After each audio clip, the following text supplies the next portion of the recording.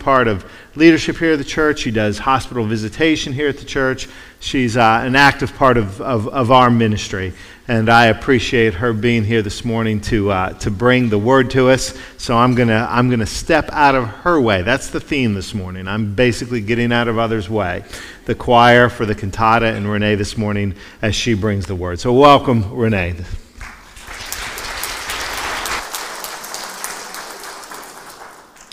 I have struck gold. Someone left me cough drops.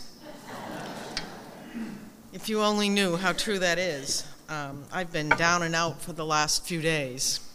So cough drops are like gold.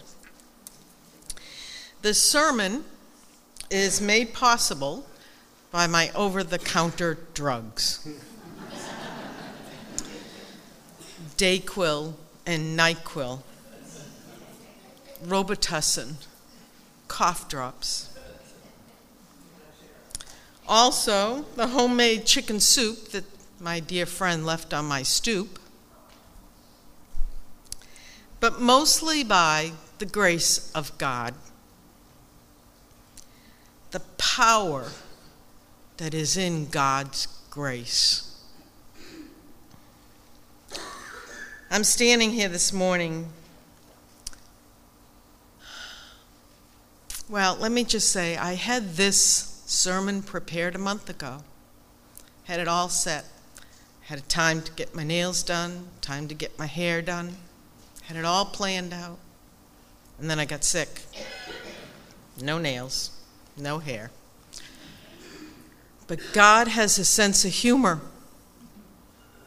I thought I was prepared until 4 a.m. this morning.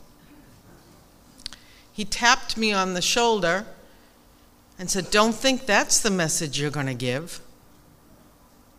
I said, "Oh no, I've been prepared for so long." He said, "I have one word for you, actually one sentence. You are my witness. Forget your introduction that you had prepared a month ago. I want everyone to know that you are a witness to Jesus Christ." Now we hear that off and on through our lives. We weren't there firsthand to witness and walk with Jesus, but we do witness Jesus Christ every day. We witness his love, his forgiveness, his all-empowerment. And because we witness to Jesus Christ, we can witness for him. So I am his witness this morning to you.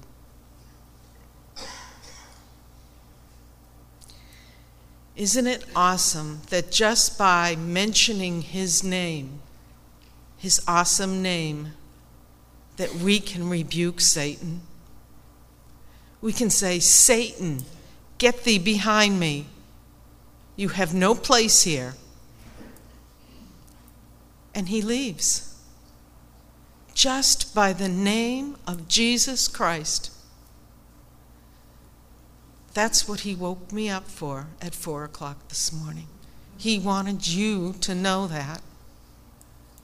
How powerful is the